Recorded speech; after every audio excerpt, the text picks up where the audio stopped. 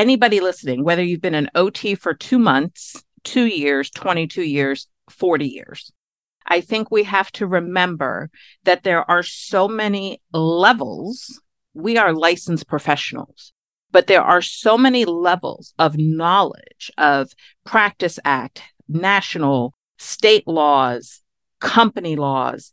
There are so many bits and pieces of laws and things that you have to do to abide by your liability insurance. There are so many things that if you do not do your due diligence, you are really putting your education, your student loan balance, your license, you and your livelihood at risk every day. And I want this to sound as powerful as it is, because this is no joke. Hi, I'm Clarice Grody, and welcome to the Amplify OT podcast. I'm an occupational therapist by trade and a policy wonk by choice. This podcast is here to help you survive and thrive in the U.S. healthcare system through a better understanding of policy, advocacy, and value-based care. So, let's dive in.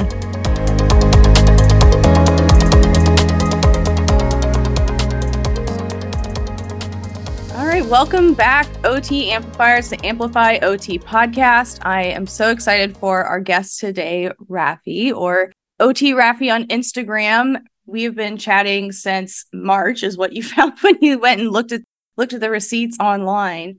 And so another wonderful Instagram community connection. And so I'm so grateful to have met you and to have you here to talk with us, because I'm really excited about what we're going to chat about, especially for some pitfalls potentially for new grads, especially those going into traveling and dealing with licenses. So definitely an important topic that I don't think we always think about in aligns. It's something we connected early on about the importance of compliance and knowing the laws, because it can pop up when you least expect it. So I will have you introduce yourself, because you have had a fascinating career that's dabbled in a bunch of different things. So I'd love for you to introduce yourself to everyone listening. Hi, everyone. I am so excited to be part of this podcast today. I have been an occupational therapy practitioner since the late 90s, and I started as a CODA.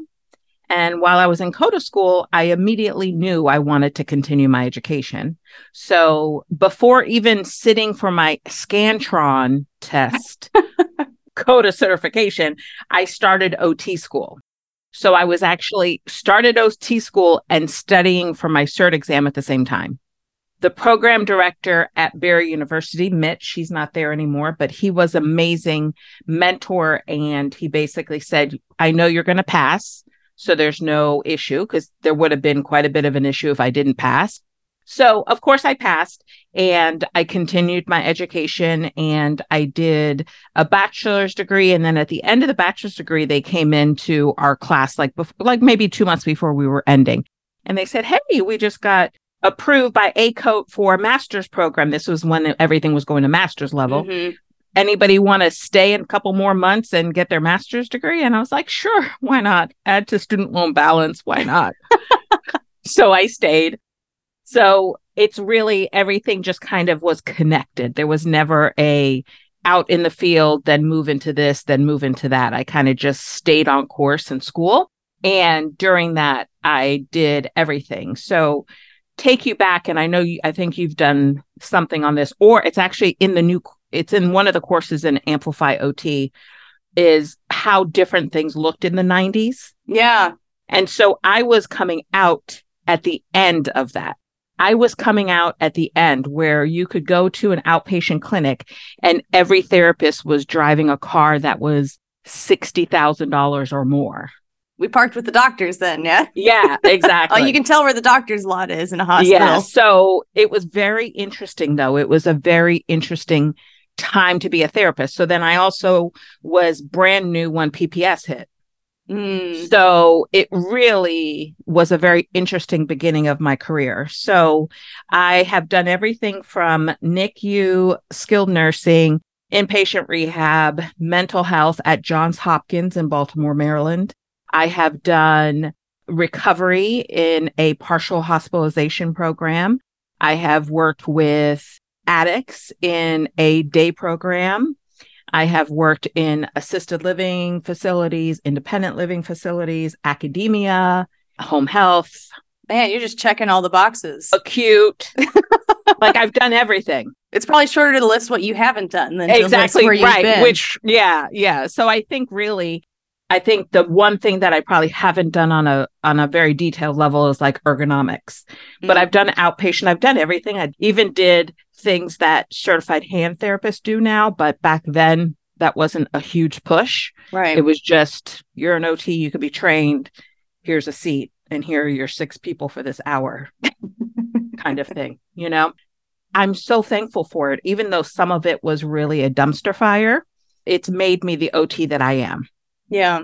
And it's really allowed me to see things, the good, the bad, and the ugly. And we're going to get into some of the ugly shortly. So I think as far as my experience, primarily, I would say geriatrics is probably the biggest population. Oh, and I did school setting. And I did the school setting in 4 different states. Oh, my goodness. So I've done everything. Yeah, you've not only just made it around to the different settings, you've lived all over the place too. Yes. So it's amazing. And, now I'm back to my home state and not living in my hometown, but back to my home state, really kind of planning my future as far as what the OT future is going to look like, what my home future is going to look like, planning an exodus of my home state. But I'm also very blessed because of my career that it's going to make that transition to another state. It's probably going to be easier than most jobs out there. Yeah, that's always the nice part, right? Is that there's always jobs for OTs, OTAs. There's some that are more plentiful than others. I have heard people have a hard time finding some jobs, depends where you are. But that's part of what drew me to occupational therapy is that we'll always need OT practitioners, and you can work just about anywhere there's a healthcare system, or the school. So it was kind of one of those where it was nice to not have a job that would be limiting, and those sorts of things, especially because what I initially went to school for was music performance. And so that would have been a very limiting career where you can only work, wherever you can get your audition or get, a academia job, and people would move around you. But it was nice with OT. I was like, well, I'll have that freedom. So if my spouse has a very limiting job, then I can move to wherever they need to go. And it's nice to have that freedom. Yeah. So we're certainly, when you think of OT, so now when I was learning about OT back in the dinosaur ages, we used uniform terminology. It was a very different way of learning OT. Yeah. I still think I know enough of the foundations and the principles and everything. I know where to find all the newer stuff, but it's very interesting too to see how much OT has changed on that level. And I had a little taste of academia, and that's all I needed was a small little taste. And that may not be something I ever do again. So I've been through so many different aspects of OT as well. Like being in a hospital when they get surveyed, being in a nursing home when they get surveyed, being in these different settings, being in academia and having to do everything for ACOT. Yeah. All the regulations, right? Yes, exactly. No matter where you go, there will be policies, there will be regulations. Exactly. Yep. And then having to do on the onboarding for all these different companies and all these different home health agencies and, all of these things. So I definitely think there's a lot of value in having different jobs. And we kind of live in a world now that being loyal to a company, that doesn't exist anymore. No. Not really. Those days are over. We don't have jobs that give pensions. Well, maybe some state hospitals in the Northeast or something, maybe. But times are changing. So I think OT is a perfect job to go with those changes. But I think as we're going to get into a little bit more, that because of all these changes and because your job may change faster than you want it to, or you may want to take the direction of doing lots of different things, it is vitally important that you do your due diligence on all the things. Right. And I think that's, you talking about going through different onboarding and learning different things. That was something that really, I had done a field work with AOTA. So I got an introduction into policy already. So I already kind of had seen how important it was and also how little I had learned about it and how little I understood it. You don't know what you don't know. And that was really eye-opening for me. And then my first job was in home health, but I worked for a contract company. So I ended up seeing patients for like 13 different home health agencies, is I think how much it total was when I added them all up. Because I had to make it sound impressive for my resume that I saw patients for 13 different agencies, right? But I quickly realized that each agency was telling me something different in terms of what Medicare would or wouldn't pay for, or what OT looked like in home health. And so if I had just worked for one company, I probably never would have realized, I would have just trusted what my company had to say, because why would your company lie, right? There's a new grad, you're like, oh, well, why would my company tell me something that's illegal? They do, with or without knowing. But when I worked for all these different agencies, that's where I was like, oh, not only do I not really understand my role in this setting and what Medicare actually covers in this setting, but neither do apparently any of these agencies, because they're all telling something different and they're all telling me different rules. And I had a hard time finding it, which is kind of what got me even more into policy. And then eventually leading to, starting Amplify OT, was like, I'm not the only one who's out there being like, what the heck is going on? And I definitely was told to do things that were at best maybe illegal, but most likely were definitely inappropriate and illegal to do in terms of forms and documentation that I just had no idea. Right. And so we could start, I guess, since this is the main topic of me being here, we could start to open that can, because I think anybody listening, whether you've been an OT for 2 months, 2 years, 22 years, 40 years, I think we have to remember that there are so many levels. We are licensed professionals, but there are so many levels of knowledge of Practice Act, national, state laws, company laws. There are so many bits and pieces of laws and things that you have to do to abide by your liability insurance. There are so many things that if you do not do your due diligence, you are really putting your education, your student loan balance, your license, you and your livelihood at risk every day. And I want this to sound as powerful as it is, because this is no joke, not something to just brush over lightly. Yeah, and it's not to scare folks, but at the same time, it's just kind of the reality. And that's where one of the most absurd things I ever read on Facebook was someone saying that my company told me to do this, but I don't think it's in compliant with Medicare's law, but they told me not to worry because it's just my Medicare license and not my actual license that would be at risk. And I was like, oh, no. Those are like one and the same. Like, if you get barred from ever billing Medicare, good luck ever finding a job again, especially in adults. Right. But that could also then reflect on your license, because you have to report if you've been even accused of fraud or accused of these things, and that could prevent your ability to be able to renew or to regain your license, because a lot of licenses too have morality causes. So there's all these different levels. And I'm glad you pointed those out, right? Because that part of differentiating, like, what's a policy versus a law versus a recommendation versus like where your company like has a policy that, like your tardy policy, that's not a state law that if you're late, you get 5 points on your record or something. But like, it is maybe state law that you have to get your TB test done, as well as a facility policy. And where are those different layers and where might you be held liable? And that's the most challenging part. Exactly. And that's a perfect reason to stay connected with Amplify OT as well. Oh, thank you. So my interest in Amplify OT and connecting with Clarice was because I started to have a little bit more of an interest on my state level and getting connected with my association. And because Clarice has vast experience in that, we connected that way. And then I really got into the policies, and also because of the experience, and I'm going to share that in a minute. But I could say before I share this story that my situation involved multiple people, and I'm going to get into that. But had I done my due diligence for one person, had I verified one thing for one person, I would have saved a disciplinary action. I would have saved multiple phone calls, airplane trips, lawyers, everything. And I could have saved myself $20,000. Oof.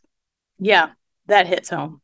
Because I don't think very many of us have 20K lying around.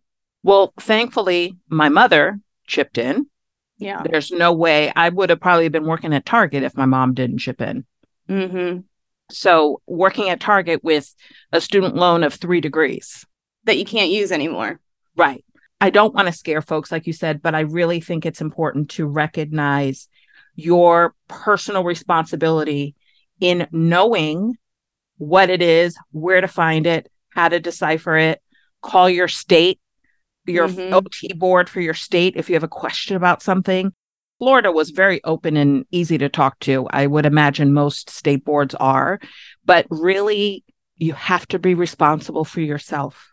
Yeah, because at the end of the day, we say that all the time, right? It's your license. It's your license. So even if your company has told you it's okay, or your coworker has said, oh, I do that all the time, it's your license at the end of the day. And so that's where, like I've said a long time ago, that I kind of set that for myself when I started, is that I'd rather be fired for doing the right thing than keep a job because I did the wrong things.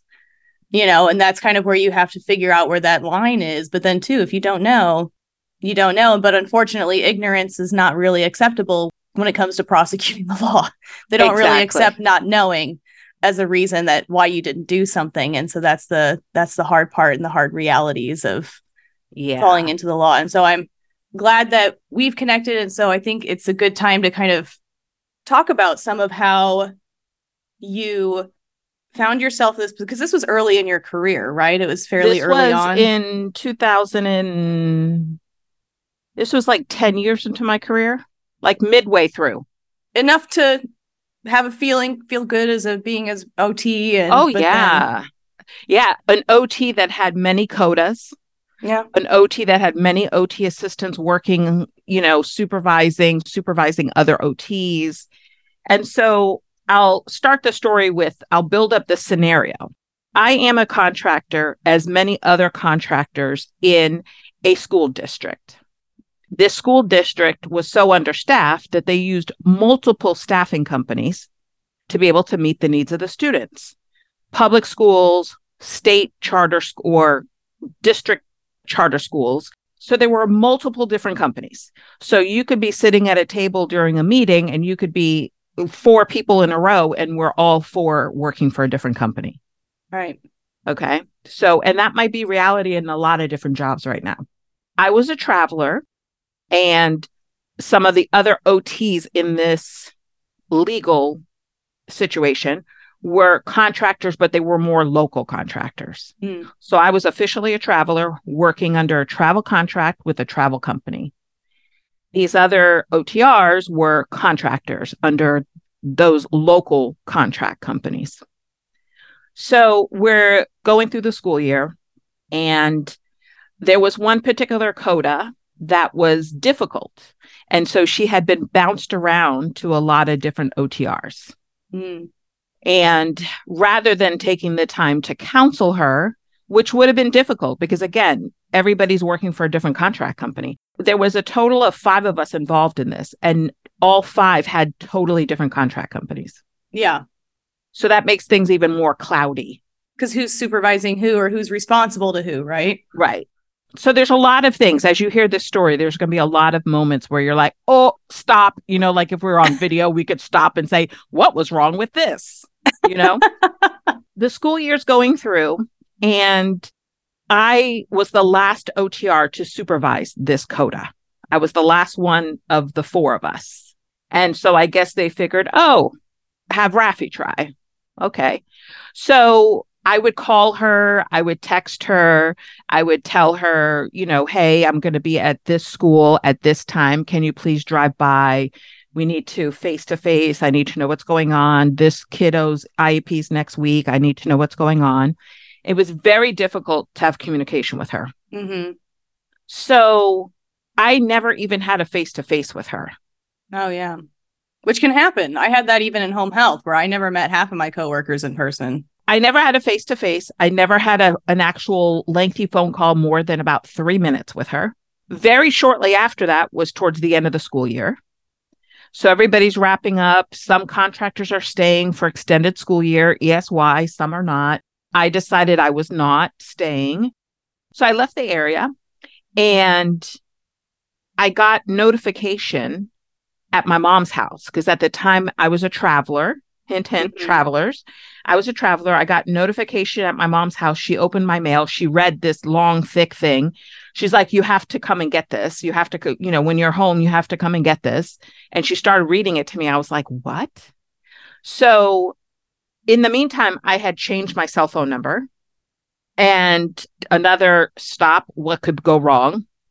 If you're licensed in a state or district and you don't keep up with how they can contact you, right, that is something you are doing wrong.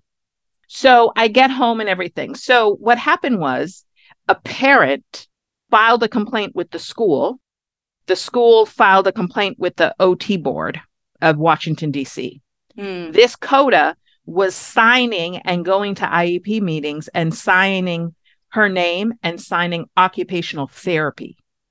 So the parent, who's very wise and up to date and knows what services their child gets, says there is no such signature as this. Yeah. It's either an occupational therapist and their signature is OTR / the parent knew everything, or it's a CODA or, that kind of thing. So then they investigated anybody that had connection with this person. Well, it took a long time because, again, we're talking about 5 different contract companies because this CODA was with a different contract company. So it took investigation to realize she had done this multiple times. She had done this under my caseload and 3 other OTRs. Yeah. So a complaint was filed for all of us, her and the 4 OTRs that were supervising her at one point or another. Right, because legally under the state law or district law that you are responsible for the supervision, right? And that's, I think we forget that as OTs, that the OTAs we supervise, we are liable also for what they do. Right. But this gets even muddier. Oh boy. She was given a temporary license and the District of Columbia never changed it to a permanent license. Oh. So had I done my due diligence way back when I wasn't able to reach her and start to get a little bit of a, what's going on with her?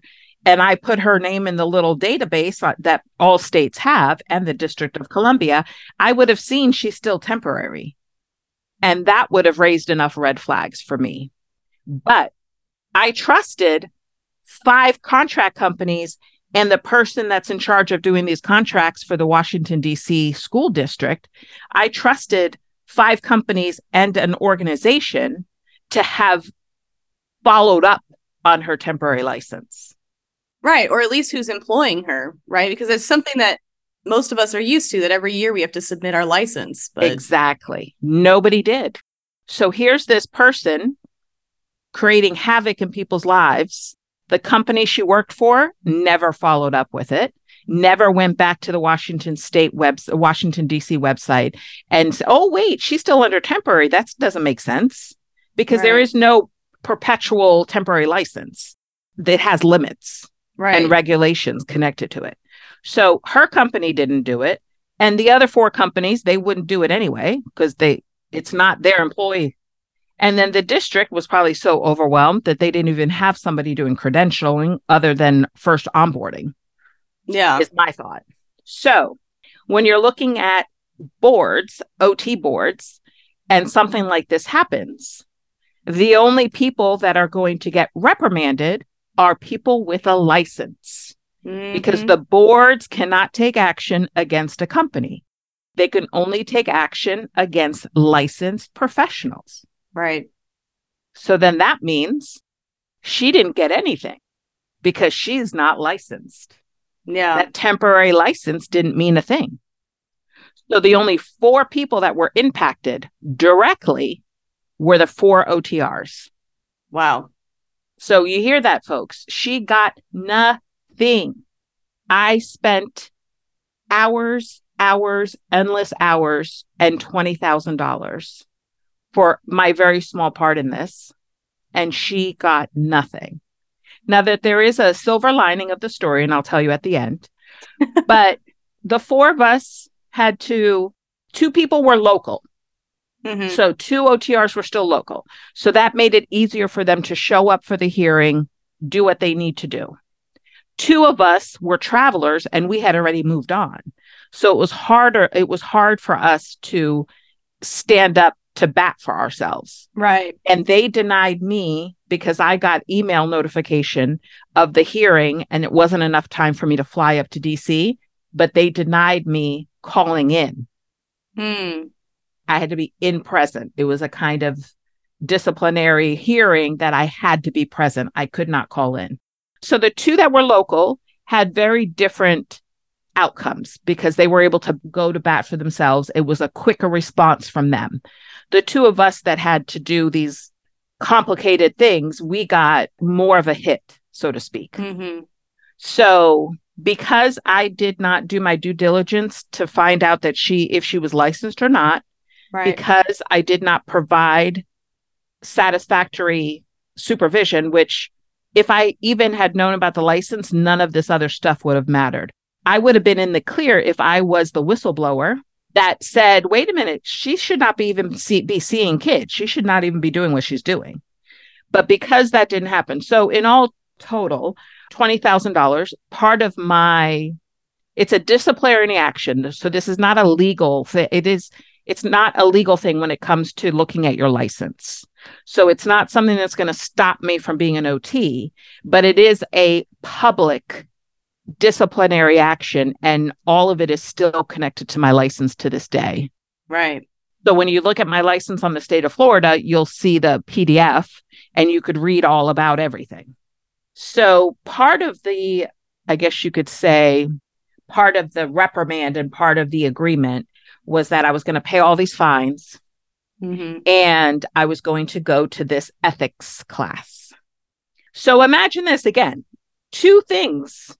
Didn't check that she was licensed and really didn't do, for the last couple weeks of the school year, didn't do the correct supervision to really shine a light of what was really happening. Right. I go to this ethics class and it is full of medical professionals like doctors, dentists, psychiatrists that have done the creepiest, most horrible things, like giving people too much opioids or, touching a patient's breast when they were under. I'm in the same room with these people. Yeah. Because it is the most common, renowned ethics class for licensed professionals. Interesting. So if that wasn't demeaning enough, about everything else, I paid airfare, hotel room, and $6,000 for this ethics class to be able to continue to work as an OT in the state of Florida. Are you ready to take your occupational therapy practice to the next level? Then look no further than the Amplify OT membership. You heard that right. Amplify OT has its very own membership program. This membership is designed to help occupational therapy practitioners just like you stay informed about the latest developments in Medicare and advocacy. You will have exclusive access to resources, webinars, the Mastering OT Policy and Medicare course, Q&A sessions, plus the ability to DM me your questions and get answers fast. But of course, that is not all. As a member, you'll be part of a community of like-minded occupational therapy practitioners who share their expertise and offer support. So, by joining the Amplify OT membership, you'll be able to stay up to date on the latest Medicare regulations and guidelines, learn how to advocate for your patients and your profession, connect with other OT practitioners and students to share your knowledge, and you'll have access to those exclusive resources and webinars so you can reach your full potential as an OT provider. So don't miss out on this opportunity to take your practice to the next level. Sign up for the Amplify OT membership today by going to the link in the show notes or amplifyot.com/membership. Don't forget to stay informed and be the change that you want to see in our healthcare system.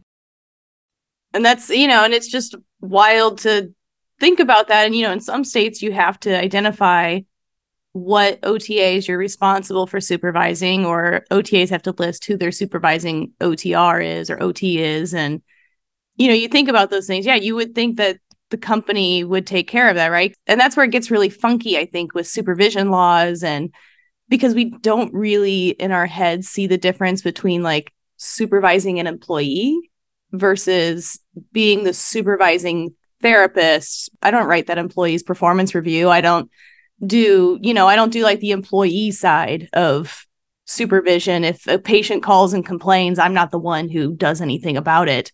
Not necessarily like directly. I don't have control over their employment, but under the law, under the state, you are still responsible for what that person does if they're seeing patients that are on your caseload. Right. Because we go back to what you and I talked about in the beginning is you are a licensed professional supervising another licensed professional. You could work with 8 codas with 8 different agencies. If you are still there supervising OT, those practice laws is what is the most important, not the company laws, and speaking of companies, I'm not going to mention the company, but if anybody wants to send me a message on Instagram, I will share the name. But the company I worked for literally washed their hands.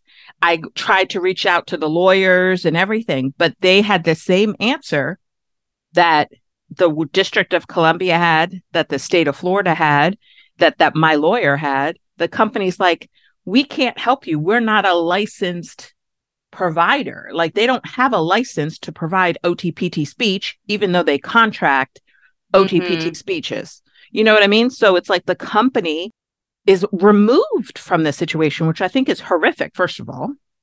Right. But if we go back to these laws and we are licensed professionals, we have to abide with the license laws and everything. We don't, the company, it's almost like the company is secondary.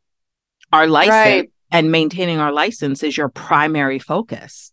So they did nothing for me, provided no guidance, and I was a full-time traveler, folks. So I had like the legal EPA, the Employee Assistance Program. None of that helped me. The company, any of the benefits I had with the company, nothing, folks, nothing. And this was in the day where traveling meant, oh, you just showed up to an apartment complex and they gave you your key and you had a furnished apartment. Yeah. Traveling is very different now, very different. But I know, and this was one of the reasons why you and I wanted to do this episode, I know there are a lot of newer grads that are very tempted to go into the travel space. And I am just giving you a word of caution that company is not loyal to you. No company is, but that company is not loyal to you, whether it is employment, legal, ethical, there is no loyalty there. So please, if you are in a situation where you are supervising someone or you are being supervised by someone, it goes both ways. Right. Jump on the website of that state, put in their name, or look on the wall, get their license number off the wall because it has to be posted somewhere. Get the license number off the wall and do a quick little search on the state website and just see who you're working with. And it's your right to be able to ask someone what their license number is or those sorts of things. You are well within your rights to ask that. It's not any kind of protected information because you'd be surprised how much data you can pull down from these state licensure board websites. Exactly. Yeah. Some states you can pull down everyone's address and name. Yeah. Oh, yeah. Everything on Florida, you could pull up my name. You could pull up that whole file. It's a big old PDF. The PDF has the Washington. So now I don't know if I made this clear, but because I no longer lived in Washington and they weren't getting a response, they sent that whole complaint to the state of Florida. Right. So technically I had 2 states that had disciplinary action against me, or District of Columbia is not a state. So District of Columbia and Florida. So that's how it came back to me. So that's another thing, that as a traveler, you still have a home base. You still have a home base licensure that can be impacted. So if you're from California and you're rocking it in New York City, your California license is still connected to you. Right. They're not all separate. In other words, they are not all separate. Every state has a right to then send a formal complaint to whatever other other states you're licensed in. That was at the back end of my traveling days. So it was only 2 states. Had I still had my traveling licensures, that would have Yeah. been Illinois, California, and Washington State, and Maryland. That would have been 4 other states that I would have had to deal with had I kept those active. Other travelers, you rack up a number of licenses, especially if you're really traveling around. If you're going to lots of different states or different settings, you start to really rack up those licenses, and you are still held liable to all those different practice acts. And I think that's one of the most challenging things. And I mean, I almost learned the lesson the hard way as well when I was so I went back to Missouri to start, right? And so I went to school in New York. So I learned some about the Practice Act of New York because that's where I went to school, but I didn't really read the Practice Act in Missouri. And that was a time where I was really glad that I had ended up joining the state association because I, had joined their advocacy committee, and we were chatting about something, and someone brought up the issue that they had been contacted by a hospital that was hesitant to hire new grads in the state of Missouri because at the time, new grad OTs could not supervise an OTA for a year. So you had to have your license for a full year before you could supervise an OTA. If you live in Missouri now, you're welcome. It no longer exists. But at the time when I was starting there, I was like, oh, I had no idea because I didn't read that one sentence in the State Practice Act. I'd looked at the things that mattered to me is how much my license cost and how many CEUs I needed. I didn't even worry about the supervision thing because I didn't bother. And so when I was looking for jobs, it explained why I was having such a hard time as a new grad finding a job in Missouri because people were hesitant to hire OTs that were new because you can't supervise OTAs. And so if you work in a SNF, that's a huge thing, right? Supervising OTAs. And then also, when I interviewed with my home health job, because I knew about the law, because State Practice Act is a law, I brought it up to my employer, and they were also unaware that there was that policy. And so had I not known about it, because in home health, right, you're also responsible for supervising OTAs. Had I not known about that law, I couldn't have brought it up with my employer, which means they wouldn't have made accommodations for me. And so then I would have been violating my Practice Act for potentially a full year had I not known about that law. And just because, you get through the year and you're like, oh, no one caught me. No. They can come back. They can come back and find you. Exactly. You think about all that. And I'm so glad that just because I attended that one meeting with my state association, that I learned about that policy, that I most likely, who reads their entire Practice Act? You should. I'm going to tell you, you should. But right. Most of us don't, especially if you're traveling. All those Practice Acts are different. What is required in each state for supervision, how many OTAs you can supervise in each state is different, and what that supervision looks like. The 49 states have general supervision. Only Kentucky, I believe, is the only state for OTAs that requires direct supervision no matter what. But, again, if you're a traveler and you don't know that, right, and you're providing general supervision to OTAs in Kentucky, you could be in violation of your own Practice Act and not know that. Also, keep in mind that they can still come back to you even if your license is not active anymore. Right. And they could come back to you years later. So I had left DC I think I was gone for 5 years when this all boiled up. So it took 5 years to go from a complaint to a disciplinary action to then getting to Florida. It takes a while. Yeah. So really, I can't even... I don't know how much more I can say this, but you have to do your due diligence. If you are a traveler and you're keeping your licenses up, if you're a traveler and you're staying in one state and you're doing different settings, make sure you know your Practice Act, make sure you know the laws, make sure you know everything, because not knowing something is not a defense. That would have done me no good. My lawyer responded to the complaint. So I did have to go to Tallahassee, which if anybody lives in Florida knows that there's really no good way of getting to Tallahassee. You can't, it's a long drive from most places. There's no direct airport, which makes Hill Day very bad for Florida because it's hard to get to. But anyway, I digress. So I did have to go to Tallahassee once. and then Boston for the ethics class. My lawyer did the actual written response, and that's how we responded. Yes, I'll go to the ethics class, and this is what happened, that kind of thing. Yeah. I think I met with my lawyer 2 or 3 times, and that was the majority of the $20,000 was 3 visits to a lawyer. Yeah. Now, did you have liability insurance at the time?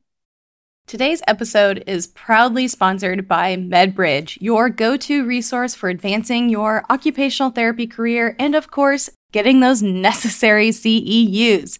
If you are passionate about staying at the forefront of our field and enhancing your skills, MedBridge is a comprehensive solution. With the MedBridge subscription, you gain access to an extensive library of high-quality live and recorded courses led by industry experts. So stay up to date with the latest advancements in occupational therapy, explore evidence-based practice, and enhance your clinical skills. One reason that I really like and recommend MedBridge is because they have both intervention-based courses and policy and reimbursement-based courses, and that is a rare find in a CEU company. But here's the best part for our OT Amplifiers community. If you use the promo code AMPLIFYOT at checkout, you'll unlock an exclusive 40% discount on your MedBridge subscription. Yes, you heard that right, 40% off with the code AMPLIFYOT. That's AMPLIFYOT. This is a fantastic opportunity to save some money, elevate your practice, and support Amplify OT.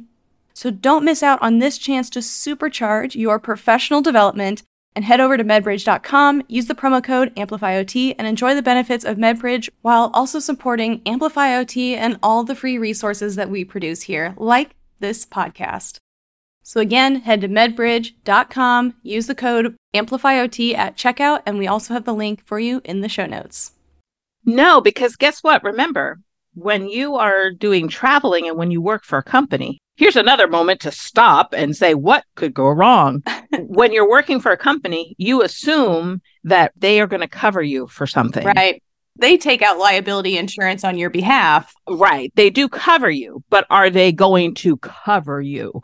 Are they going to support you? Those are 2 different things. Mm-hmm. So yes, I had the built-in liability, but they washed my hand. They washed their hands of me.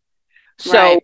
And it was not even, my lawyer said, it's not even worth suing them. Although looking back, I should have sued them as well, because I could have sued them and it could have been bigger than it was. But I was so freaked out. And so the bandwidth for this whole issue really just was horrible. And I was a newlywed, by the way, when this happened. So here, new husband, come with me to the lawyer's office. Yeah.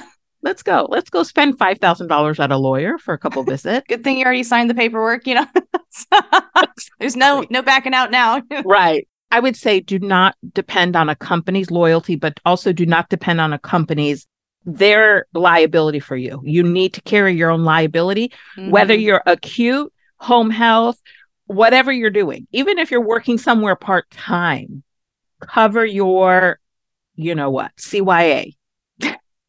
Because it's not, I'm going to promise you it's not, and especially in today's world. Now, this happened over 10 years ago. So in that time, it might have been different.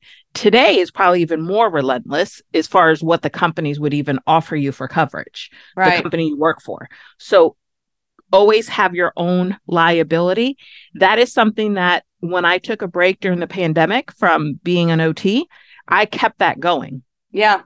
Because I was like, I am never going to go without that ever. It's really not that expensive. No. I mean, so there's a bunch of different liability companies out there, and this is by no means like sponsored or anything. But I use Mercer, Pro Liability. They've changed their names a few times because I get a discount for being an AOTA member. Exactly. That's why I chose them too. It's just easy to sign up and keep that going.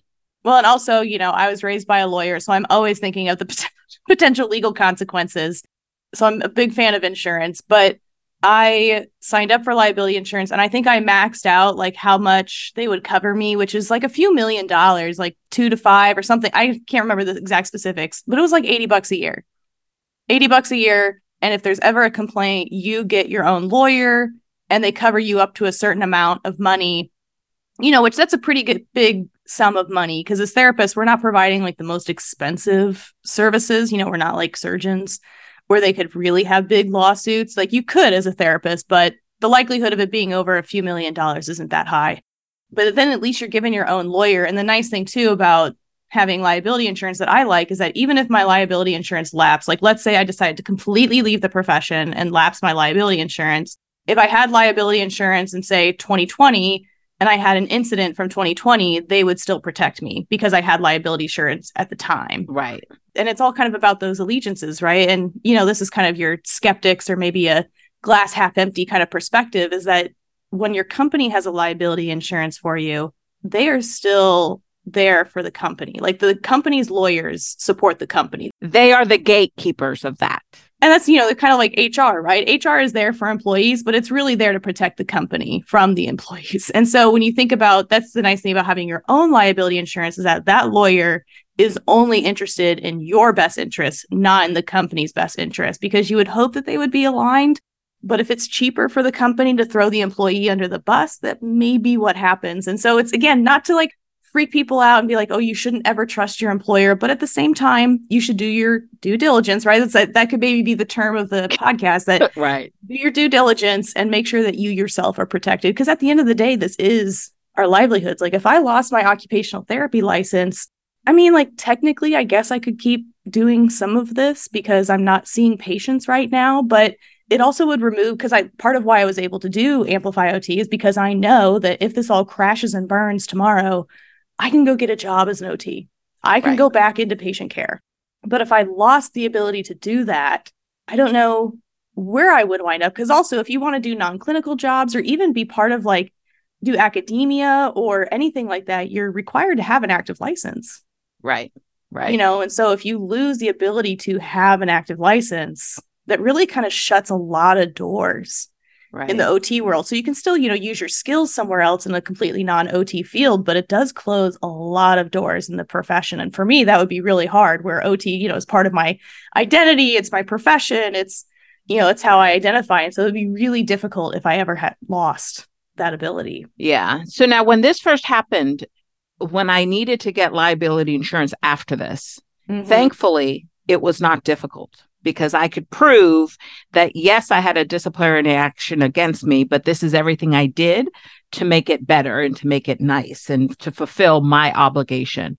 So it was never an issue. Now, obviously, if it's more of a legal issue, it might be difficult. You just have to prove what you need to prove, like you would for any other kind of, insurance, or like a medical insurance or something. So really, it's never been an issue renewing every year. It's never been an issue with anything. But it's on there. And I do want to talk about a silver lining. So, because there's a happy ending to this story. One, I mean, I'm still practicing, where all 4 of the OTRs are still out there doing great things with OT. A friend of mine that I met that was also a contractor in the district, she did huge whistleblowing to District of Columbia, Maryland, and then I think this CODA was trying to get a license in another state. So she is permanently revoked and permanently can no longer be a CODA anywhere now. So thankful to that OTR that became my friend and saw this. And still to this day, she'll send me a message or something. But she was one of the OTRs that was named in the complaint, plus this one that was a big whistleblower that allowed this CODA to be reprimanded nationally, folks. Yeah. Nationally. This OTR wrote a letter to NBCOT. She wrote a letter to AOTA. She wrote a letter to Maryland, another state, the district. Like, she literally went above and beyond, because she knew I didn't have the bandwidth. I was like, I can't even, Yeah. So she did her thing. And so now this person, thankfully, can never practice as an OT practitioner in any way, shape, or form. So that's the silver lining, and that's the beauty of whistleblowers. Yeah, and I think, when you're talking about how the licensure board can only take action against people who are licensed, there are other legal avenues, right? Where you said you could have sued your employer or this OT who then took action against the OTA. There are other options, but all of those take time, they take effort, they take money. And so it can be difficult to kind of follow through with trying to get that full feeling of justice, when there is an issue, because ultimately, if you decided to sue the employer, you would still have to fund that effort up front. And if you won, then you might get recouped, right, for those lawyer fees. But that's an if you won. If you didn't win, you're just still out all that money, plus all the emotional trauma of having to go through it. And it just drags out the situation even longer. Because like you said, it was 5 years later. And that's how a lot of like Medicare fraud cases happen, right? You've noticed that they'll post the finding in 2023, but it was for an investigation that's been going on since 2015. Right. And so that's the hard part about whistleblowing too, is that you whistleblow, but it's not going to be that satisfactory response where, Medicare calls your company and says, stop doing this to Jane, Right. It takes a while for these things to happen. And, I also want to be clear too, in this situation, we're talking about a certain specific OTA that wasn't licensed and caused issues. I've also seen reports on, Facebook or social media of OTs who aren't fully licensed, and the company's like, oh, it's fine. And no, it's not fine. So if you're an OTA and you suspect that your OT is not licensed appropriately, your license could also be at risk because you're not then receiving that legal supervision. So it's kind of a two-way street here where you both need to be checking each other and making sure that that license is actually renewed. Or, I saw an OT who said that they forgot to renew their license and they were seeing patients for 3 months unlicensed. And so then the company had to go back and revoke all of those claims because they had illegally billed, right? Because you can't bill for OT services if you aren't a licensed OT. She was lucky that she kept her job at the time because any other company most likely would have fired her. But, so these are stories that I see popping up on social media like once a week of issues involving licenses or supervision and not really knowing where to go. And that's where I hope to try and be a resource for people. I can't look up everything for people, but I try and help point you in the right direction as to where is that a Medicare policy or a state policy that you're looking for.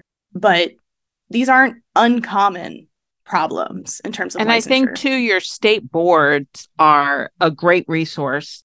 I think in all the times I've called the Florida board, even though this complaint was filed from Florida, because that's where I was living and practicing at the time, but they've been so helpful. Even if they can't literally read you the statute or read you something, sometimes they say, well, look up this, because they know it so well. They give you what to look up and then you could put it in the search. You know what I mean? So it's but you have to do your due diligence. It doesn't take more than 5 minutes to jump on a board's website, and it's all public knowledge. There's not one state, I don't think, that can withhold that. Just to get the status of a license. So you're not trying to, stalk somebody. You just want to see the status of a license. And more, like you were saying, Clarice, some states give more information than they should. And some states literally just tell you if it's active, not active, very basic information. So yeah, if you've ever wondered how these CEU companies find you, it's through the state licensure databases. Because in Missouri, I could just download an Excel file of all the OTs and OTAs licensed in that state and their mailing address. Yeah. Yeah, it's not hard. Exactly. So you have to do that. I think literally if that's 5 minutes, that could save you $20,000 in heartache. Do it. I mean, it's 5 minutes, especially if you're out there traveling. Especially if you're out there traveling. And reading a practice act should not take more than half an hour to an hour if you really read it. They're not that long of documents. So read the practice act, read yours and OTA practice act, or vice versa, read both, because that's what's going to tell you too, your scope of practice, what you can and can't do. And, some states require certain CEUs to be able to use modalities, some don't. All these states have really different little intricacies of what they do or do not allow. And so, in some states, OTAs can help with progress notes. In other states, they absolutely cannot. Exactly. And so those are the kinds of things, if you're going to sign off on a supervisory visit and they did something that they're not supposed to be doing, but, it's no, you just think, they just did a little ultrasound or something, but you're signing off on it, but you shouldn't be because it's not part of their practice act. Well, that's technically fraud. Yep. Because you're signing off on it. Right. Exactly. So it's the little things, and it's really, obviously, if you're a millionaire and you don't really care to keep your license and you could pay off your student loan bills, maybe then That's not an issue. If you're a millionaire, But you don't have any student loans. So, exactly. So, but I mean, for the most part, I would say there's a large majority of us that have some type of student loan balance, some type of my mortgage just went up. There's so many reasons to keep our livelihood. Mm-hmm. There's so many, financial, mental health, all of these different things to keep our livelihood. So it's worth protecting. Well, I think that segues us quickly into our last topic that we wanted to talk about, which was your more recent getting back involved with the state association, right? When we talk about protecting our livelihoods, associations play a big role in that, in terms of, the associations are responsible for us being licensed in the first place for the most part, right. Which, you can debate the pros and cons of licensure, but for medical workers, it's generally a pro because that's what helps us get paid by insurance, Right. They do the fighting for us. Yes. Right. And so I'd love for you to talk a bit about kind of what prompted you to get back involved and what you're kind of doing now with your state association and why you think it's important.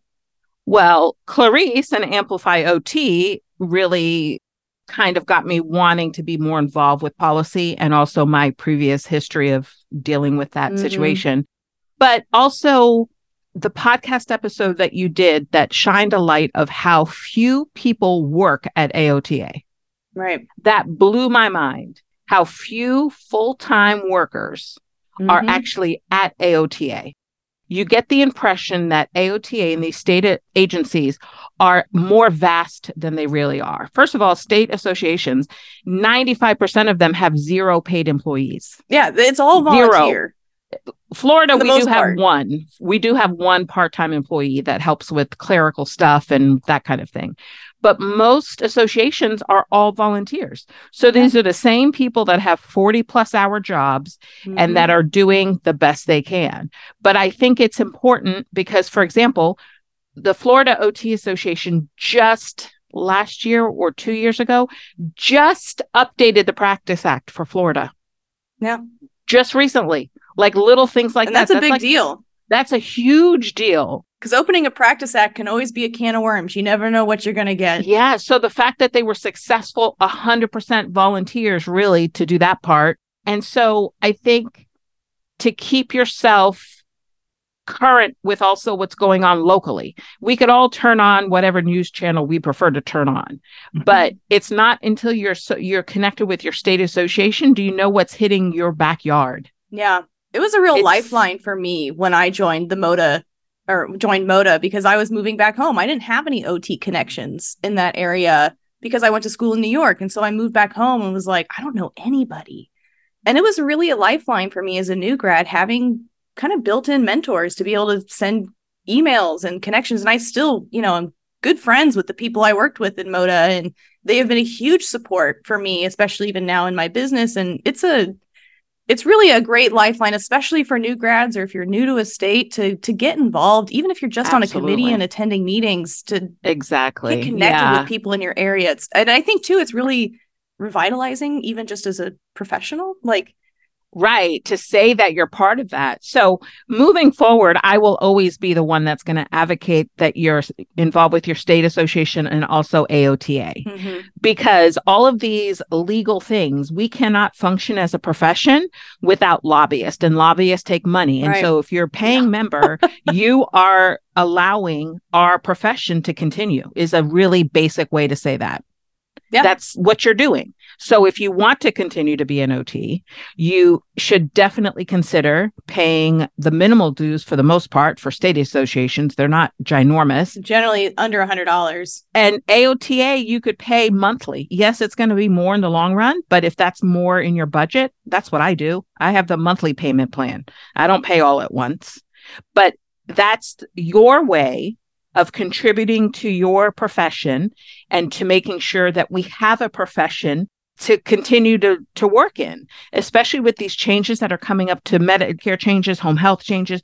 There are so many changes that you can keep up with at Amplify OT. That membership is amazing. Thank you for the plug. Yes, free plug, because it is amazing. And I just went to a CMS webinar. Now, previous me would have never even thought about going, but Clarice makes it really simple to why it's important to attend to these things. Why is it important to know these things? That's a thing. So it all comes back to knowing what you need to know to work in your backyard, but also to work elsewhere, and also to know what you need to do to keep the profession going.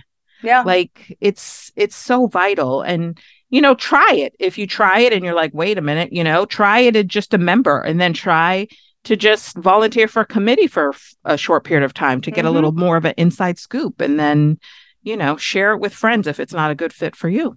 Let me tell you, state associations will never turn down a volunteer. I can attest to that. We are always looking for volunteers, especially people who are passionate and interested. And it's not like anything prepared me to be involved in a state association or that I had something that someone else didn't. I just asked. That's what I talked about this in a keynote speech I gave at Columbia earlier in the year, is that like with leadership, majority of the positions I've ever had in leadership, I have run unopposed.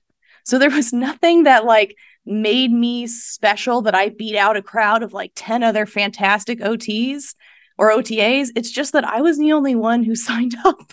So how wild is that? I belong to some of these other associations, not the state ones, but like the Black Caucus and all these different OT, little side associations. I support many of them.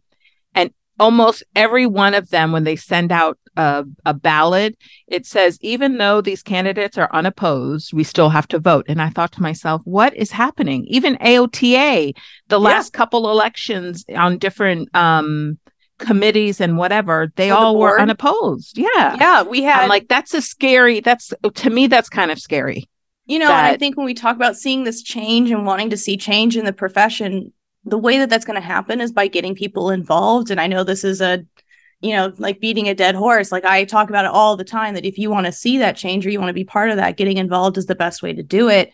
I mean, when we had AOTA's Board of Elections, which normally kind of happened like in the fall, like kind of around the November timeline, they had so few people run that they had to do it again in the spring, which then at least we had multiple candidates. So you could pick a candidate that was best suited. But like Allison Stover, who's our AOTA president, she ran completely unopposed. There was no other option, which I think Allison's a great president. It's no reflection on her as a person, but no one else opposed her. So even if you didn't want to vote for her, you had no other options. Right. And same thing, like even looking at AOTA's DEI committee, they had a really hard time getting people to run for those positions, or the representative assembly. We don't have people running for those positions. I mean, so they're AOTA generally, if you're interested, puts out calls for not volunteers, generally like kind of April timeframe and like kind of November timeframe. It's usually twice a year.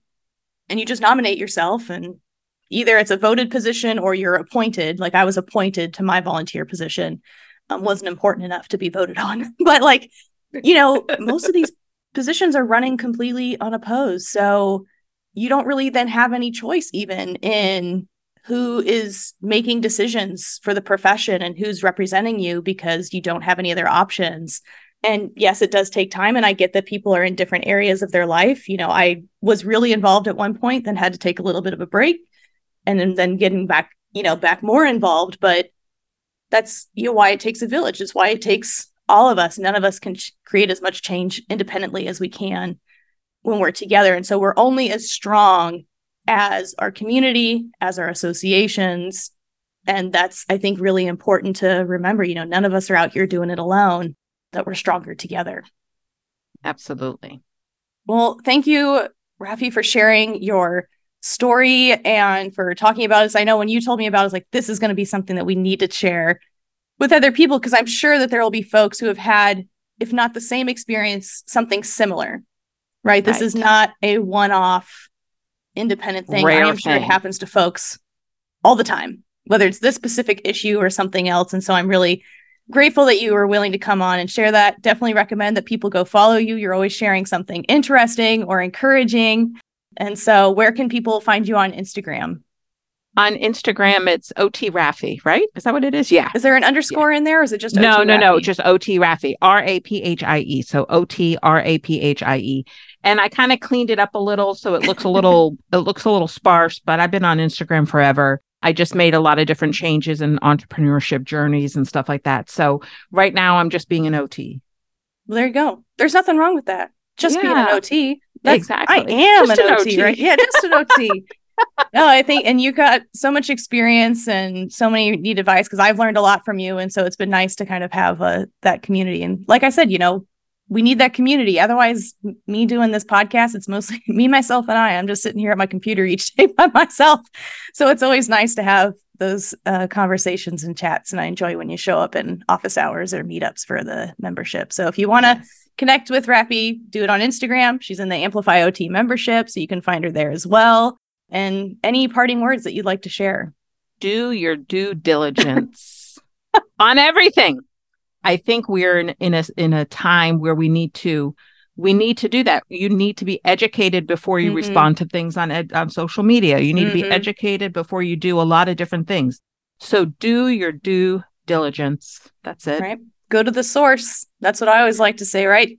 Exactly. You can watch my reels, and I would say that I try and get things right. I think I generally get them right, but always go to the source because there's a good chance that I missed something or it wasn't the whole story, right? I can only fit so much information into a 60-second reel, right? So always do your due diligence, go to the source, check your sources, get your evidence, right? We've all been trained in evidence-based practice. So do the same thing with your policies. All right. Well, thank you, Raphie. I am so appreciative, and I can't wait to hear what people have to say.